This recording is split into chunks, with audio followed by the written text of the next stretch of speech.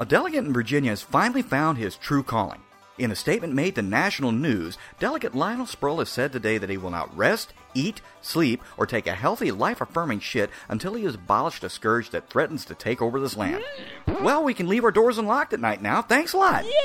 So what is it? Terrorism? Gas prices? Violent crime? The possibility of Rosie O'Donnell getting yet another talk show?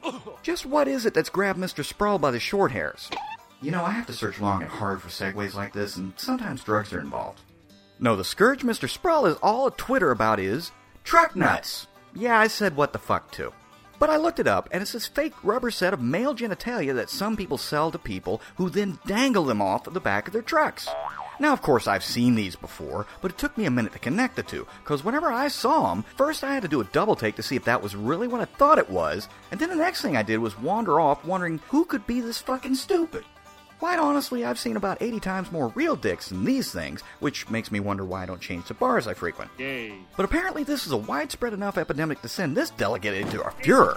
So since this kind of thing intrigues me, stupidity, I mean, not nutsacks, I did some researching, and in Virginia alone, the statistical average of these things sold is about 40 to 50. Usually to women. So I can only conclude that this thing is somehow a direct threat to Mr. Sproul's sex life. Maybe he should stop yanking his out at tractor pulls trying to get laid.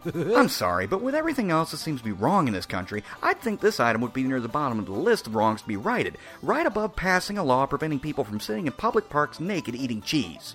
But it does bring up a couple of other questions. One, mostly women buy these things? Are they purely for decorative/practical joke type purposes, or do some of these people do other things with them? Like mount them on the front of the truck to get that extra thrust that hubby can't seem to muster. And two, looking at the website, these things come in about 11 different colors, including chrome, camouflage, and hot pink. Taste the rainbow. Please tell me that there's not a corresponding STD to match these colors? So this is Point T. Weasel at point.furryhost.com and poncho.com admitting to you that now I have another deep-seated fear. I'm hoping and praying that I am never hit by any vehicle wearing one of these things, and if I am, it fucking kills me. Because I'd rather not read in a paper later that it wasn't the truck that hurt me the most, it was being hit in the chin with that hot pink rubber dong. Or even worse, the camouflage stealth model.